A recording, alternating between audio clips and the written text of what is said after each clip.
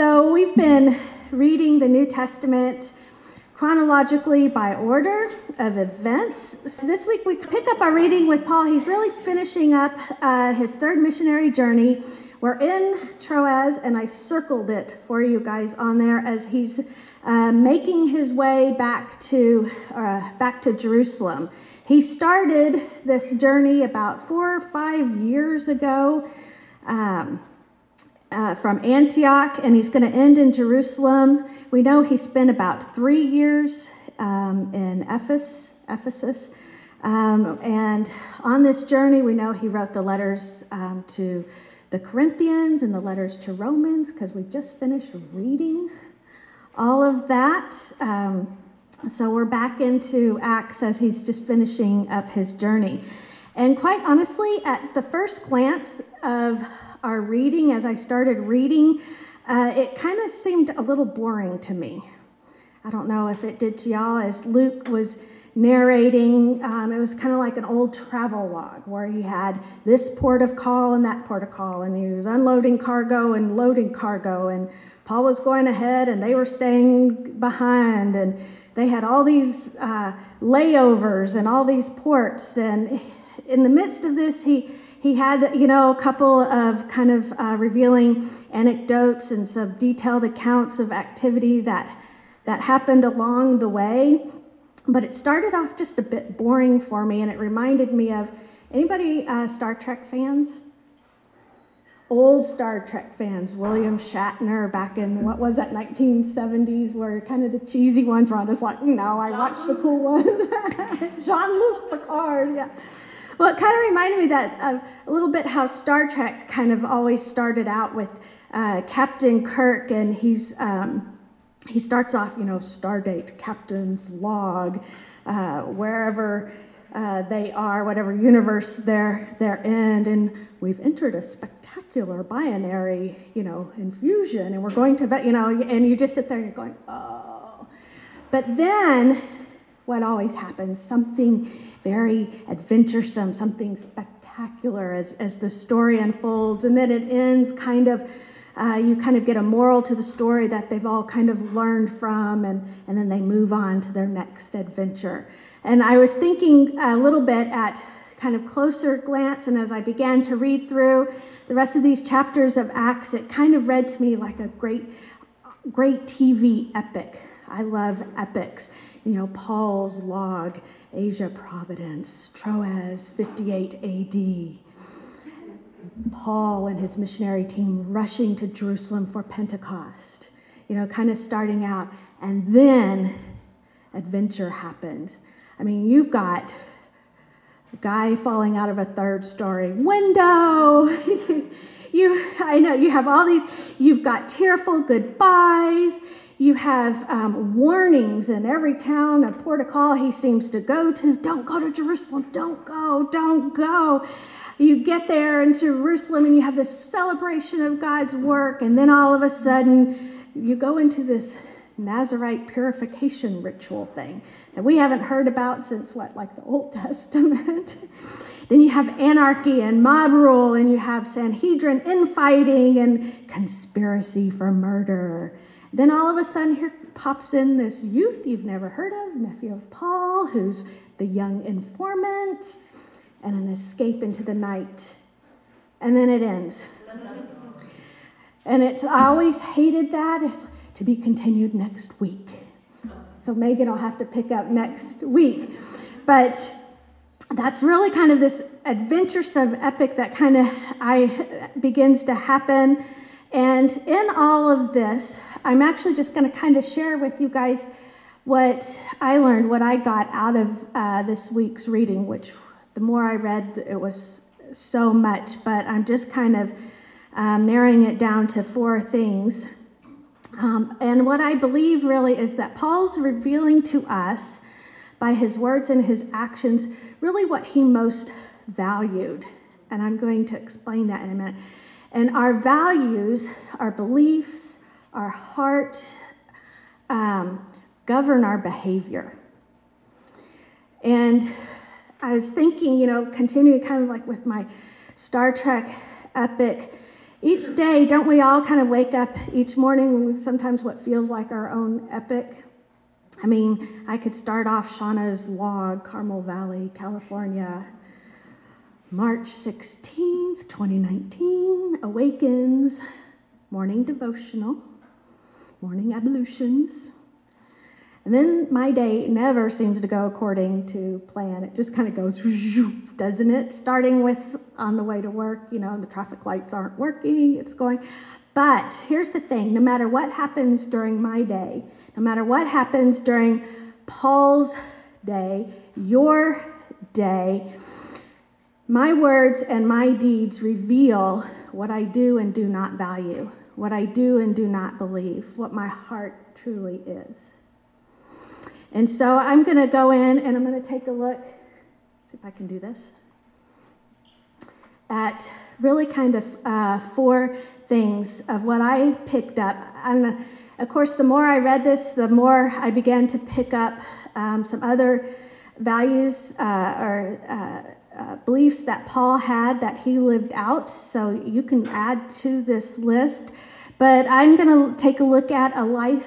Paul values a life of obedience, a life that sought unity and compromise to further the gospel, a life that sought opportunity to testify to the gospel, and a life that trusted God in every circumstance, from beginning to end.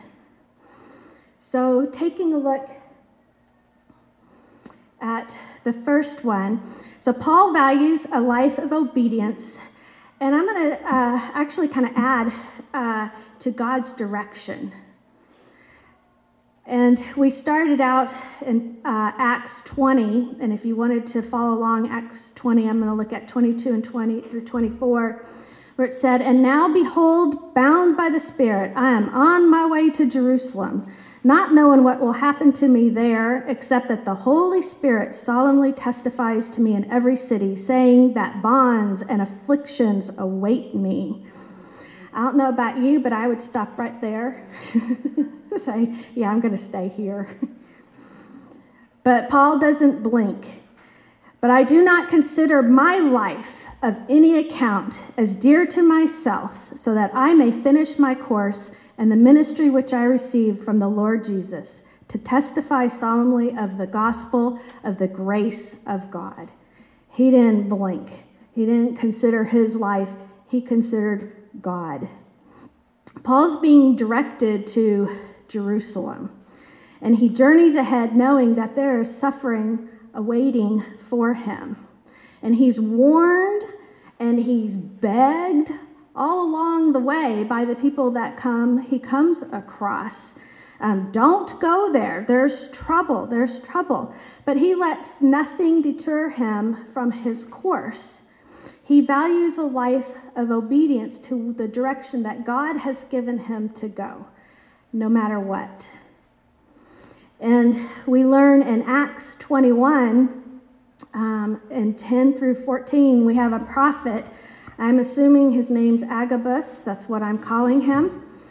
He comes down from Judea. And I don't know if you remember him, but he's the same prophet that was in Acts 11 when he appeared at Antioch to prophesy the coming famine that was going to come in Judea. So here he is back on the scene again. And it continues, it says, "And coming to us, he took Paul's belt and bound his own feet and hands and said, 'This is what the Holy Spirit says. In this way, the Jews at Jerusalem will bind the man who owns this belt and deliver him into the hands of the Gentiles.'" When we had heard this, and we as Luke and his missionary pals that are with them, we as well as the local residents began what? Begging him not to go to Jerusalem. And Paul answered, "What are you doing? Weeping and breaking my heart. For I am ready, not only to be bound, but even to die at Jerusalem for the name of Lord Jesus." He was willing to go for it, whatever the cost, wherever God was leading him. He said, "I will follow." And since he would not be persuaded, we fell silent. And they all began remarking, "The will of the Lord be done." There was a realization there, I think. Agabus, at this part, he offered a much more kind of specific prophecy that they had before this. Before it was just what? You're just going to go into some troubles. There's going to be some suffering. Well, now there's some more specifics that are happening. And Paul still says, go ahead. And he even kind of brings up the fear and that's going on in the back of everyone's mind, that if you go there, you just might die. And he says, but I'm willing to obey, no matter the cost. So Paul's obedience to God's direction, to the Holy Spirit directing him, really reveals that he values God above all else. It's like, period. He doesn't even blink. It was important for Paul to stay focused on and finish the race that God had given him. And this was an attitude that was characterized all throughout Paul's ministry. We've read about just really kind of some of it. We still have a whole bunch of other letters to read that Paul wrote, that his heart is revealed and his focus on the finish and staying the course and staying faithful to God is revealed in a lot of these letters that we'll be reading over this summer. But I want to tell you, there's a conclusion to this in 2 Timothy. And it's 2 Timothy 4, 6 through 8. And he says, "For I am already being poured out as a drink offering, and the time of my departure has come. I have fought the good fight." Is this going to start sounding familiar? "I have finished the course. I have kept the faith. In the future, there is laid up for me the crown of righteousness, which the Lord, the righteous judge, will award me on that day, and not only me, but also to all who have loved his appearing," us. Paul had a singular goal, a central mission, and that was to testify the gospel of Jesus Christ to the Gentiles. And anybody, of course, that would listen. He would testify. The thing is we all have a race to run. It's not just Paul. We all have ministries that God has given us. It's different for each one. And sometimes, for me, I think a lot of ministries sometimes change as life changes. There's ministries in motherhood. There's ministries in taking care of parents. There's ministries at church with our gifting. It's not just this evangelical ministry that Paul had. We all have a race to run. So, like Paul, we need to fight the good fight, and we need to finish the course, and we need to keep the faith. I kept thinking, I'm striving for this faith that Paul has, that no matter what, at no matter what cost, I will follow, I will do. I can honestly sit here and say I'm not instantly there yet, but definitely working on it. And Paul had his eyes on what lied ahead, what lies above us, the rewards in heaven, the beauty of being with Christ in heaven. So that was important to him, to stay focused. It was also important that the Lord's will be done. And Denise hit some last week on God's will. And that question, I think a lot of us have a lot of times, and what is God's will for me? That question gets asked all the time. The thing is the Bible is full of verses from beginning to end on God's will for us. And I just printed up a few. I have 1 Timothy 2, 3, and 4. "This is good and pleasing and pleases God our Savior, who wants" what? "All people to be saved and to come to a knowledge of the truth." There's God's will. 1 Thessalonians 5:18. "Give thanks in all circumstances, for this is God's will for you, for me, in Christ Jesus." Another one, God's will for you, for me. Romans 12, 1 through 2. Denise taught on this last week. Therefore, I urge you, brethren, by the mercies of God, to present your bodies a living and holy sacrifice.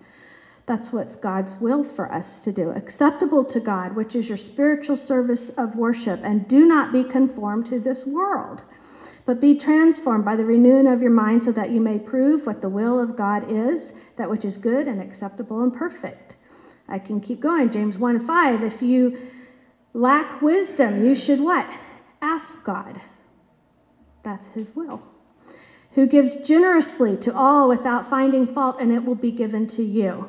Proverbs 3, 5 and 6. Trust in the Lord with all your heart and lean not on what? My own understanding. In all my ways submit to him, and he will make my paths straight. Micah 6:8. He has shown you a mortal.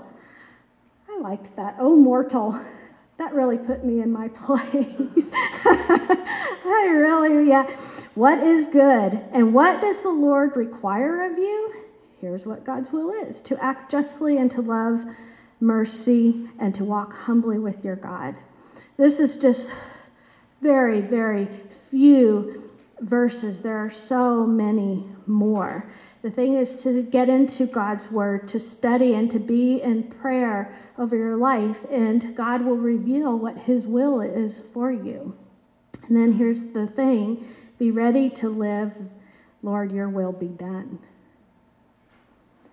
Sometimes it gets easy knowing God's will, but then sitting there and being very humble and saying, I'm putting self aside and your will's going to be done, Lord.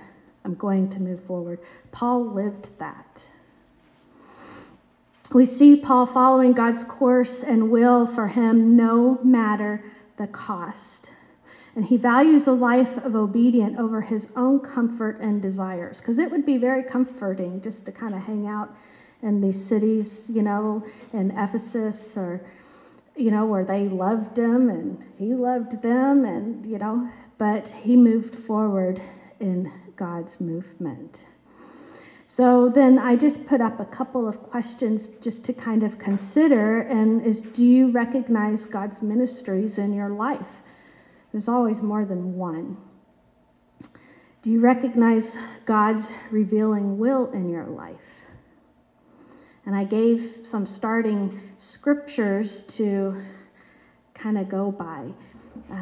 You have to kind of get in the Bible and dig in, but they're from beginning to end. So Paul valued a life that followed God, a life that was obedient. I will follow you. He also valued a life of unity and compromise to further the gospel. And he had devoted a good part of his third missionary journey taking up this love offering. We've been reading about it kind of off and on, especially in Corinthians, for the Jews in Judea.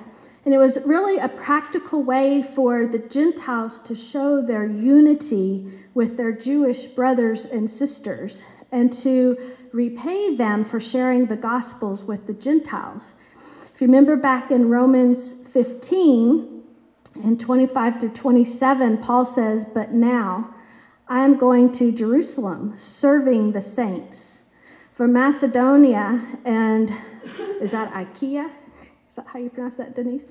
Have been pleased to make a contribution for the poor among the saints in Jerusalem. Yes, they were pleased to do so, and they were indebted to them. For if the Gentiles have shared in their spiritual things, they are indebted to minister to them also in material things. So Paul's been working on unity between Christians, Jews, and Gentiles, and it has not been easy. There was in the church a constant threat of division with Jewish extremists. They were called the Judaizers. And they wanted the Gentiles to live like the Jews and follow the law of Moses. And if you remember a lot of the issues that were discussed at the Jerusalem Council in Acts 15. This was also the same group that challenged Peter upon his return from Caesarea in Acts 11. So they've been around and been causing some problems for a while. And wherever Paul ministered, these extremists tried to hinder his work and steal his converts. It's kind of like what do they call it? Like a covert operation kind of thing. And Paul hoped that his visit to Jerusalem with the offering would really help strengthen and unify the Jews and the Gentiles together. He really was working hard to bring unity in the church. And upon their arrival in Jerusalem, Paul and his missionary team, they visited James. You remember James? He's the half-brother of Jesus, and he was the leader of the church there in Jerusalem. And he met with James and the elders, and they handed over the offerings to the Gentiles, and they shared what all had been happening in this ministry, what God had been doing. I love Paul's humility, because Paul's been working hard night and day, 24/7 for God, but all of it he gave credit to God. It was God's movement and God's doing and God's empowering that this Christianity movement spread. And they all praised the work of God in this. And while Paul had been off evangelizing these Gentiles, the Jerusalem church there, they shared that the Jews, many thousands of Jews there in Judea had come to Christ, which is another reason to celebrate God's work, because theologians place the number of Jewish Christians to be between 25 and 50,000 that converted. That's quite a bit. And this was a time of great Jewish nationalism and anti-Gentile attitudes. And many of the new converts were pretty zealous for the law because they'd been influenced by these Judaizers. So Paul's return with the offering that he so carefully worked so hard for and lugged hundreds and hundreds of miles actually presented a little bit of what you would think of as a public relations issue. And Paul, he'd argued for tolerance and the right of each group to their own views on these things. That's what the Jerusalem Council was about. And there was some compromising that he did. He had Timothy, if you remember, circumcised to kind of help mend and unify. He argued, remember, in 1 Corinthians for the veiling of women in worship. But the teaching that was going on, the distortion of it, was kind of standard operating procedure there in Jerusalem, and it was causing quite a divide there. But Paul recognizes these tensions that are going on, and when asked, he went ahead and joined with these 4 Jewish Christians with their Nazirite purification ceremonies. And he paid for their offerings to do so. And when someone does that, it's considered an act of reverence. It's a symbol of identifying with the Jewish people. And so they were hoping that this would kind of be a happy solution to kind of eliminate or tone down the division and the problems that were going on. I do want to mention that if you remember reading in 1 Corinthians 9, Paul participating in this type of behavior, it doesn't violate the principle of living under grace. I want to tell you, if you look at 1 Corinthians 9, 19 through 21, Paul says, "Though I am free and belong to no one, I have made myself a slave to everyone, to win as many as possible. To the Jews I became like a Jew, to win the Jews. To those under the law I became like one under the law, though I myself am not under the law, so as to win those under the law." He says, "To those not having the law, I became like one not having the law." Does this feel like a tongue twister? I know, so I need a chart to follow. He says, "Though I am not free from God's law, but am under Christ's law. So what? As to win those not having been under the law, To the weak I became weak, to win the weak. I have become all things to all people so that by all possible means I might save some. I do this all for the sake of the gospel, that I may share in its blessings.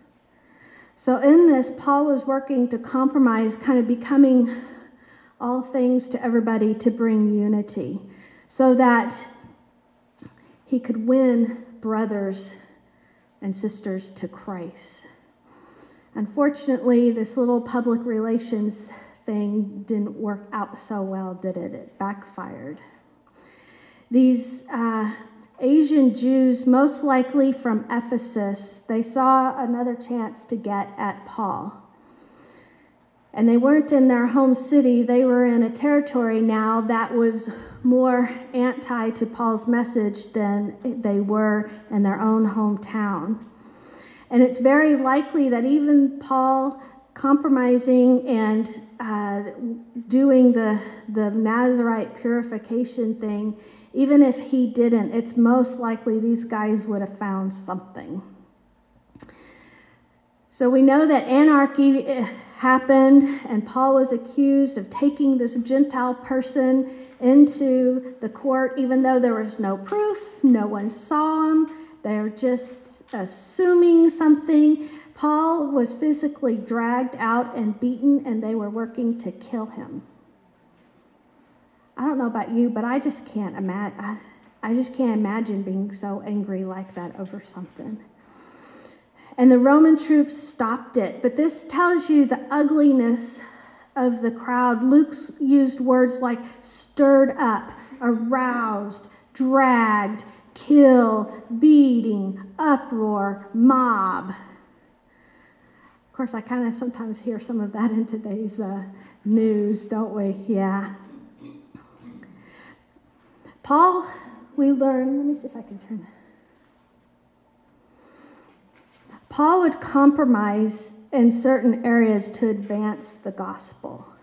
That was his purpose. And he always would meet people where they were at. And he started there, but he would not compromise truth. I put up kind of some questions to ponder. Have you ever had to make a compromise in order to lead someone to God? Where would you draw the line and refuse to compromise? What does it mean to you to be all things to all people in order to win some? Like Paul, I believe that we ought to value a life of unity in the church and compromise in some areas to further the gospel, but never compromise truth.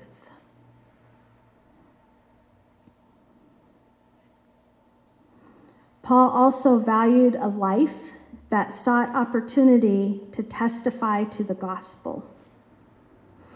Paul is sharing the news all the time, isn't he? I mean, even when we started out in Troas, what's he doing? He's in this building. It's midnight.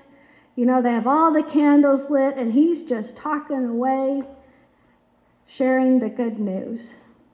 Until they fall out the window. He goes out.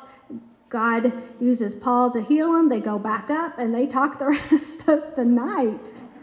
I thought that was kind of interesting. I mean, it's like Paul just didn't even stop. It was like he just came in. It says he fell on them, and then they went back, and he just kept going. Talk about a focused person.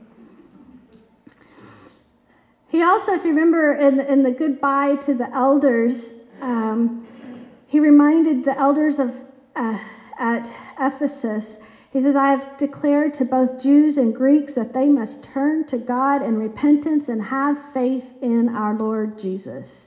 He's always reminding them back to the basics, back to the gospel. And even on the steps of the temple in Jerusalem, in Acts 22, Paul gave his own firsthand account of his conversion. And this speech, he had his Jewish nationality in there, but he strongly emphasized his personal relationship with Jesus Christ. And one thing we have to remember is that this is about 20 years or so since Paul's conversion, and there are probably many who haven't heard his story that are out there listening. He just uses the opportunity to share what Jesus did for him. And this is one of several of what's known as Paul's defense speeches. And Paul, he's as much a defender of the faith. He thinks that's just as important as Paul preaching the faith. And Christianity, which I think in some of the Bibles it's called the way, is rooted in God's promise and is moved by God's direction. And Paul's defense speeches aren't only just in defense of him, but also in defense of the very way that he's out preaching, because he's this natural extension of what God's promise is, and that's the message is going to all people, the Gentiles. And as he's sharing his conversion story, I mean, the mob, and it's a mob, hundreds, they're silent, aren't they? And they're listening to this until the very last word, Gentile, pops up, and then they go into their frenzy. The thought that Jews and Gentiles could stand on equal footing before God was completely intolerable to them. The racism, really, of these first century Jews was so rigidly established. There was such rooted pride that they could not, get this, they could not imagine God's concern for any other people but them. I'm thinking they probably didn't know or understand God to think that way. So their view was that he's speaking blasphemy. And they moved very quickly from away with him to kill him. I want to do just a short sidebar here on Paul's conversion, because I think a lot of people think that unless you have some kind of conversion that looks like Paul's on the Damascus Road being struck down, that any other conversion other than like some big amazing thing, that's not real, or it's less impactful for sharing. Here's the thing, is God has set no specific format, no specific pattern to which people come to faith. It looks different for everybody. Some may get converted in church. Some may be sitting at home with their parents. Some may go to some big evangelical event. Some may hear it on the radio in their car all by themselves, and God moves in them. Some may be struck down. It's just everything in between. But here's the thing, each conversion, each testimony, your testimony is extremely important and powerful. It is God moved. And though all of ours may differ widely, the message never does, which is what? We have a recognition for a need. Awareness that I am not sufficient. Only Jesus is sufficient, and dependent on the faith of the work of Jesus Christ through the grace of God. That's what produces eternal life. People may come to you and doubt theology, but your own story, your personal testimony, your conversion is a very heart-convincing testimony and can impact people, especially when you back it up with godly living. So you and I should always be ready to answer for our faith and seek opportunities to share Jesus with whoever God pushes us or pushes in front of us sometimes to share Jesus with. 1 Peter 3:15 is, I think, a great memory verse. But in your hearts revere Christ as Lord. Always be prepared to give an answer to everyone who asks you to give the reason for the hope that you have. But do this with gentleness and respect. Anyone ever had someone club you with? Do it with gentleness and respect. This is a calling, not just for evangelicals like Paul, but for you and me, for every single Christian. Paul valued this and he lived it daily. He also, I think, shared one more time in these chapters his testimony, shared Jesus, and that was before the Sanhedrin in Acts 23. He stated, "I am on trial for the hope and resurrection of the dead." And I have to be honest, in the midst of all that was going on, I'm not exactly sure if he was trying to give testimony or if he was trying to create a little bit of a diversion, knowing that they would all go at it. I just don't know, and everything I read was murky. No one else seemed to know either. But I thought either way, I can tell you that he did not compromise with the truth. He's just stated the fact. I am on trial for the hope and the resurrection of the dead. Even in the midst of being his life being on the line, and who knows, maybe he planted a few seeds. I don't know. Only God knows, and God moves in all these situations, so I just trust him. So I just have a couple of questions to consider. And one is, have you ever written out your testimony? If you're someone like me, I wrote out my testimony years ago, and as I matured, I kind of worked it and reworked it where I can verbalize it better. I'm one that is terrible on the spot. You ask me a question and I look like this. But when I write things down, like when I wrote down my testimony, there's something just by the way I think that it goes in a category in my head. And now when people ask me about the hope that lies within me or ask questions about my faith, I can share much better, much easier, because it just comes a little bit more natural because I've written something down. And so now what's been sitting in my heart and my head, I can now kind of verbalize that. So I would suggest, if you've never written down your testimony, write it down. It's a powerful, powerful statement of God's movement. Another is, are you prepared to share the gospel if asked? Rhonda's worked on this for years. And Rhonda and Grace Point have lots of resources to help if you're interested. If you're like, I've never shared and I'm interested in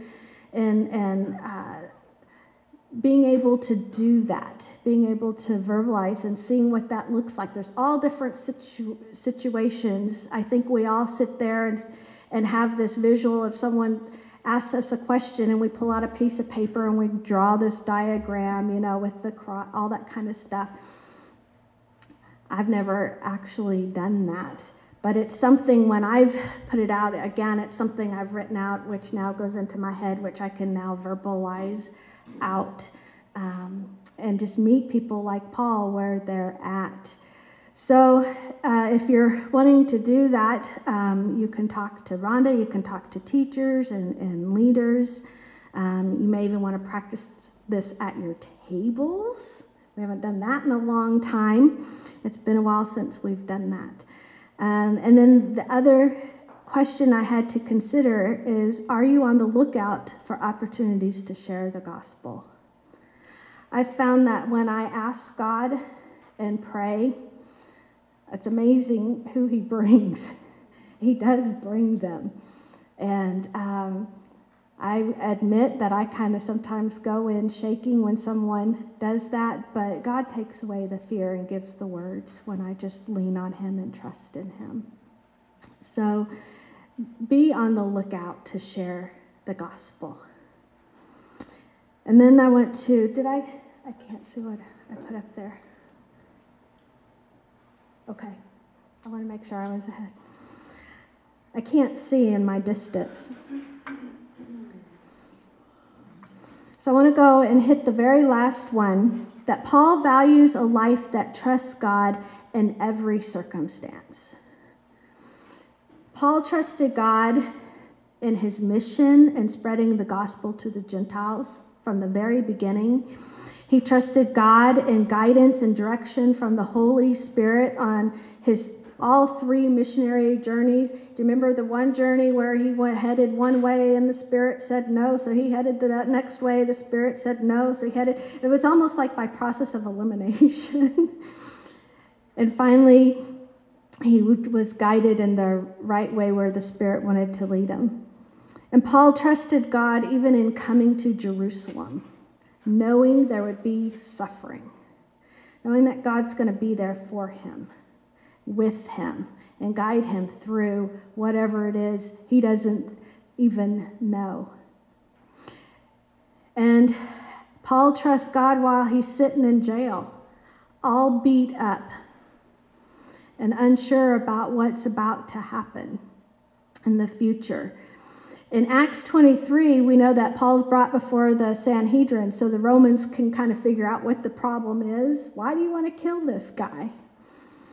But the bedlam really that happens, I think, is, for me, it's almost comical watching these religious leaders go at each other. It's reminding me of the politics today. Or if you've ever, I was telling the leaders in the meeting, if you've ever seen like the English Parliament or some of those other countries where they are like leaping over chairs to attack a person. I mean, it's just crazy how they are, complete just bedlam. Interestingly, in about 12 to 13 years from now, in AD 70, the temple and the Sanhedrin will no longer exist, because it's all going to be destroyed. In Acts 23:10, it says, the dispute became so violent that the commander was afraid Paul would be torn to pieces by them, and he ordered the troops to go down and take him away from them by force and bring him into the barracks. I have another just little sidebar here. Ananias, who was the high priest at this time, the one that's like, just hit Paul. He was a pretty brutal and scheming guy. He was very corrupt, and he was very liberal in his use of violence. And the Jewish nationalists really hated him. And when war broke out in Rome, in AD 66, which is about 8 to 9 years from when this is happening, Josephus, who's a Jewish historian, he tells about how the nationalists came in and they burned Ananias' house. And they chased him out. And he had to run all the way into the northern part of Jerusalem and hide out in Herod's palace. And they found him hiding in an aqueduct. Just in, yuck. Thank you. You're like going, yeah. Just yuck. And they killed him and Hezekiah, his brother. And I don't know, I have to admit I smiled when I heard this, because every now and then it's just kind of nice for me. This is really kind of showing my human side, to know that evil gets its comeuppance on this side of heaven. And I wanted to throw that out there, because I was really mad when he was abusive of Paul.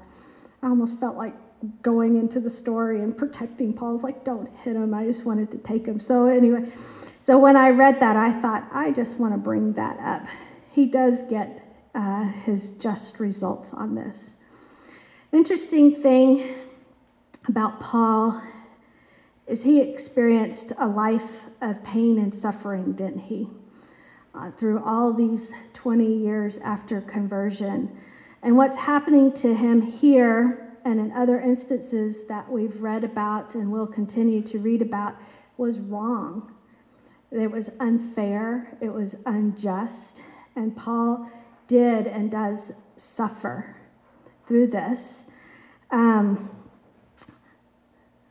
Denise, when she taught, I don't remember if we were in 1st and 2nd Corinthians, but you had a great teaching on suffering. And I remember that. And so if anyone missed that, it'd be really good to go back and hear that, her teaching on that. And Pastor Bob, this last Sunday, he taught on suffering as well. His sermon was, "Why does God allow evil and suffering?" Isn't that a question we always ask? Even sometimes when it's like I get the answer, I still ask it. And if you missed it, I strongly suggest you go online and listen to it. There are 2 videos that he sent the small group leaders, and I actually kind of want to incorporate that here and have us listen to it, and then I just have about 3 minutes to finish up on the teaching. There's one video, it's 2 minutes long, and then there's a second video that's 8 minutes long. And Bob said that it really displays a lot of questions and perspectives related to suffering, and I listened to it, and it was just very good. So I'm going to see if I can. You could do it, thank you. You don't want me messing with it. There's one on the next, this slide, and then the next one.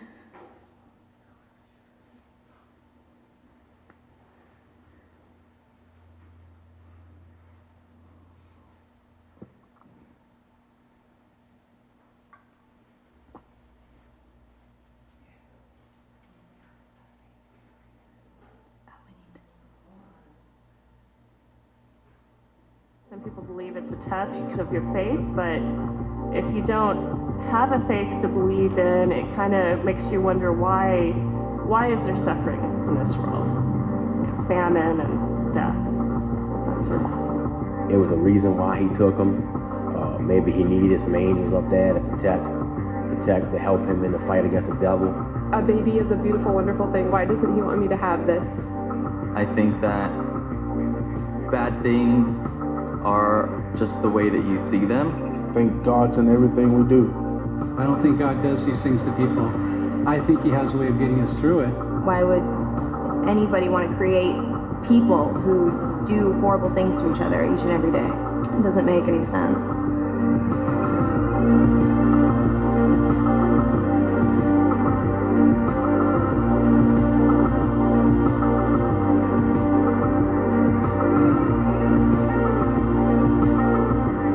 People suffer because sometimes they put themselves into it, and others it just happens to them. When my grandma died, she died of cancer like 6 years ago, and I remember when she was a few days before she passed away, she was like, there couldn't possibly be a God. No one would ever want to inflict this pain. Some of the best lessons I've learned in life and the best feelings in my heart came from very painful times.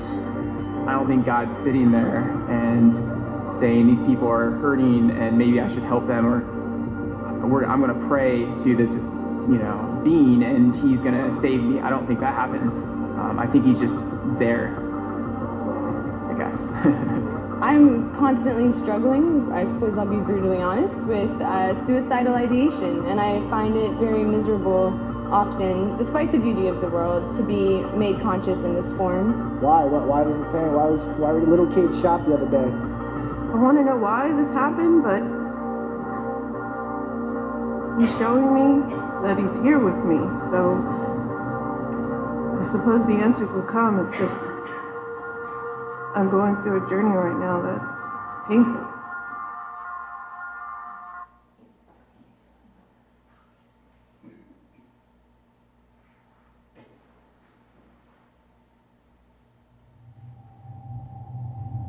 My son has had severe epilepsy since he was born. for 15 years, he'd have 10 to 20 epileptic seizures every day. And our whole life was basically revolved around his disability. And yet I would pray for other friends who had sick children, and it seemed like their kids got better, but my son didn't. The one moment that redefined this question for me was probably in 2004 with the tsunami that happened in Asia. And just the sheer devastation of a natural disaster just brought me to my knees. And where I was at the television saying, God, seriously, why? The question, how can God allow these bad things to happen, I think it's a reality. It's a hard question. In fact, maybe the hardest question.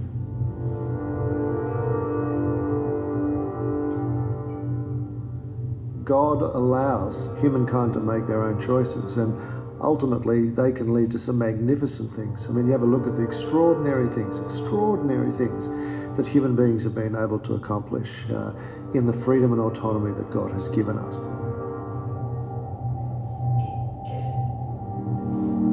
But the downside or the dark side of this autonomy or this freedom is that we can just create the most vile and contemptible and cruel and vicious outcomes of being human.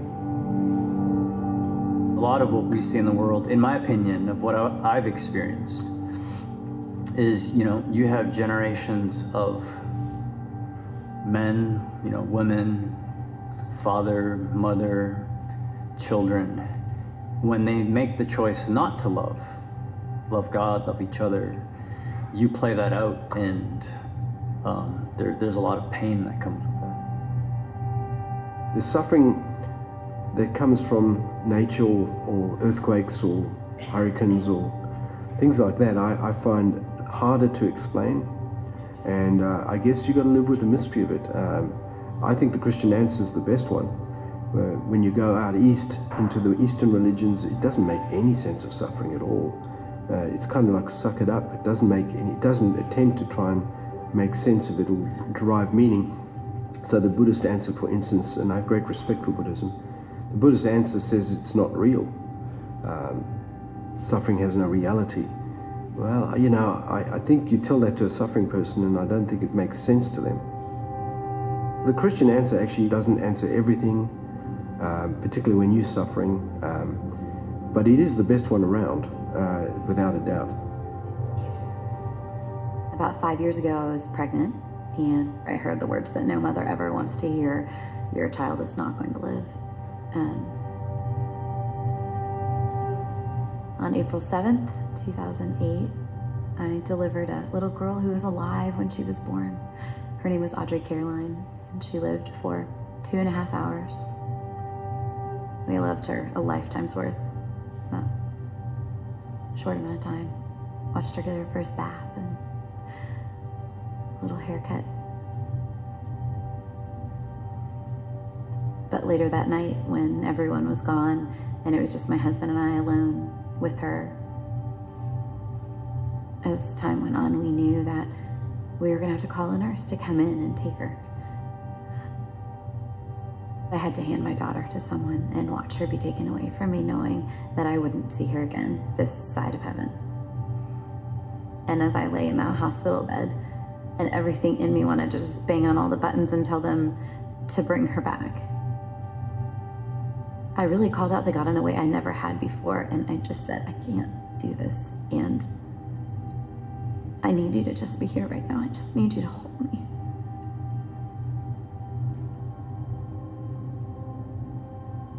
He did. He did.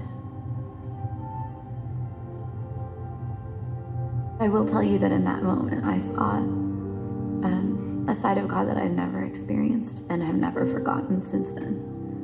Just his faithfulness to one girl in a hospital room who was devastated. And I just really felt that he was there.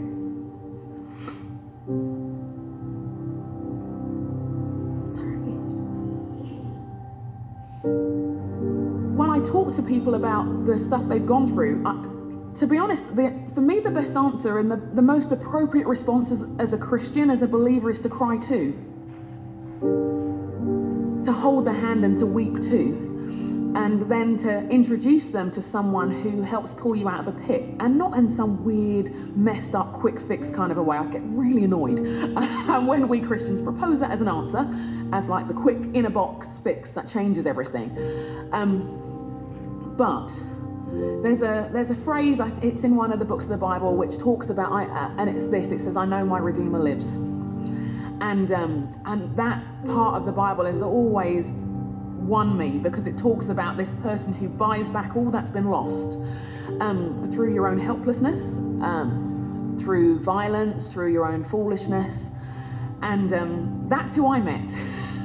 Someone who helped me over years and blood, sweat and tears bring back what was lost. We have seen God use our son's sickness in amazing ways, and people have found faith in Jesus through his life. And I guess maybe God does use some people and their disabilities and their struggles to help other people to find God. You know, I do think, like, if there really is a heaven, and if what is said about heaven from the words of Jesus is true, and that my son will never be sick again, and someday I'll see him as this perfect body in this perfect form, and then Ryan looks at his life, and we all see the amount of people that have been influenced by his life. Am I going to argue with what God did? Probably not. I'll probably be thankful that he allowed our family, I guess, to struggle through. And yet, why does he just help other people? I don't know, but I'm glad he does. I'm glad he just helps. I'm glad that no matter what we see, apparently God has some plan for that. We see that God actually comes to the planet. He actually lives among us so that he understands our suffering, our hurt, our pain. He understands it all. Then Jesus dies on the cross, and in the mystery of faith, all the junk of the world, all the junk that's in our hearts, all the junk that's in our relationships, all of that junk dies with him. So in the Christian worldview, God doesn't leave our world in the state that it is, but actually is seeking to heal it and bring us back. We feel as though we're in this battle. And really what we need in the midst of that battle is a hero to step in for us. The hero, obviously, is God. I believe that God considers those who struggle with him to be heroes also. In fact, I would go so far as to say that those of his children who struggle against all of these terrible things that we see in the world are cheered on by the population of heaven. And if they should die in their struggle, I believe they get a hero's welcome when they meet him.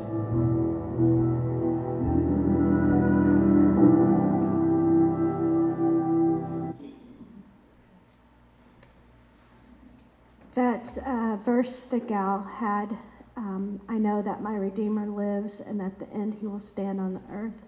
That's Job 19:25. I think that's a good one to put to your heart, especially during times of trouble. And we're sitting here with Paul again in jail, bloodied and bruised, and God meets him there. In Acts 23:11, he says, "But on the night immediately following, the Lord stood at his side and said, 'Take courage. For as you have solemnly witnessed to my cause at Jerusalem, so you must witness at Rome also.'"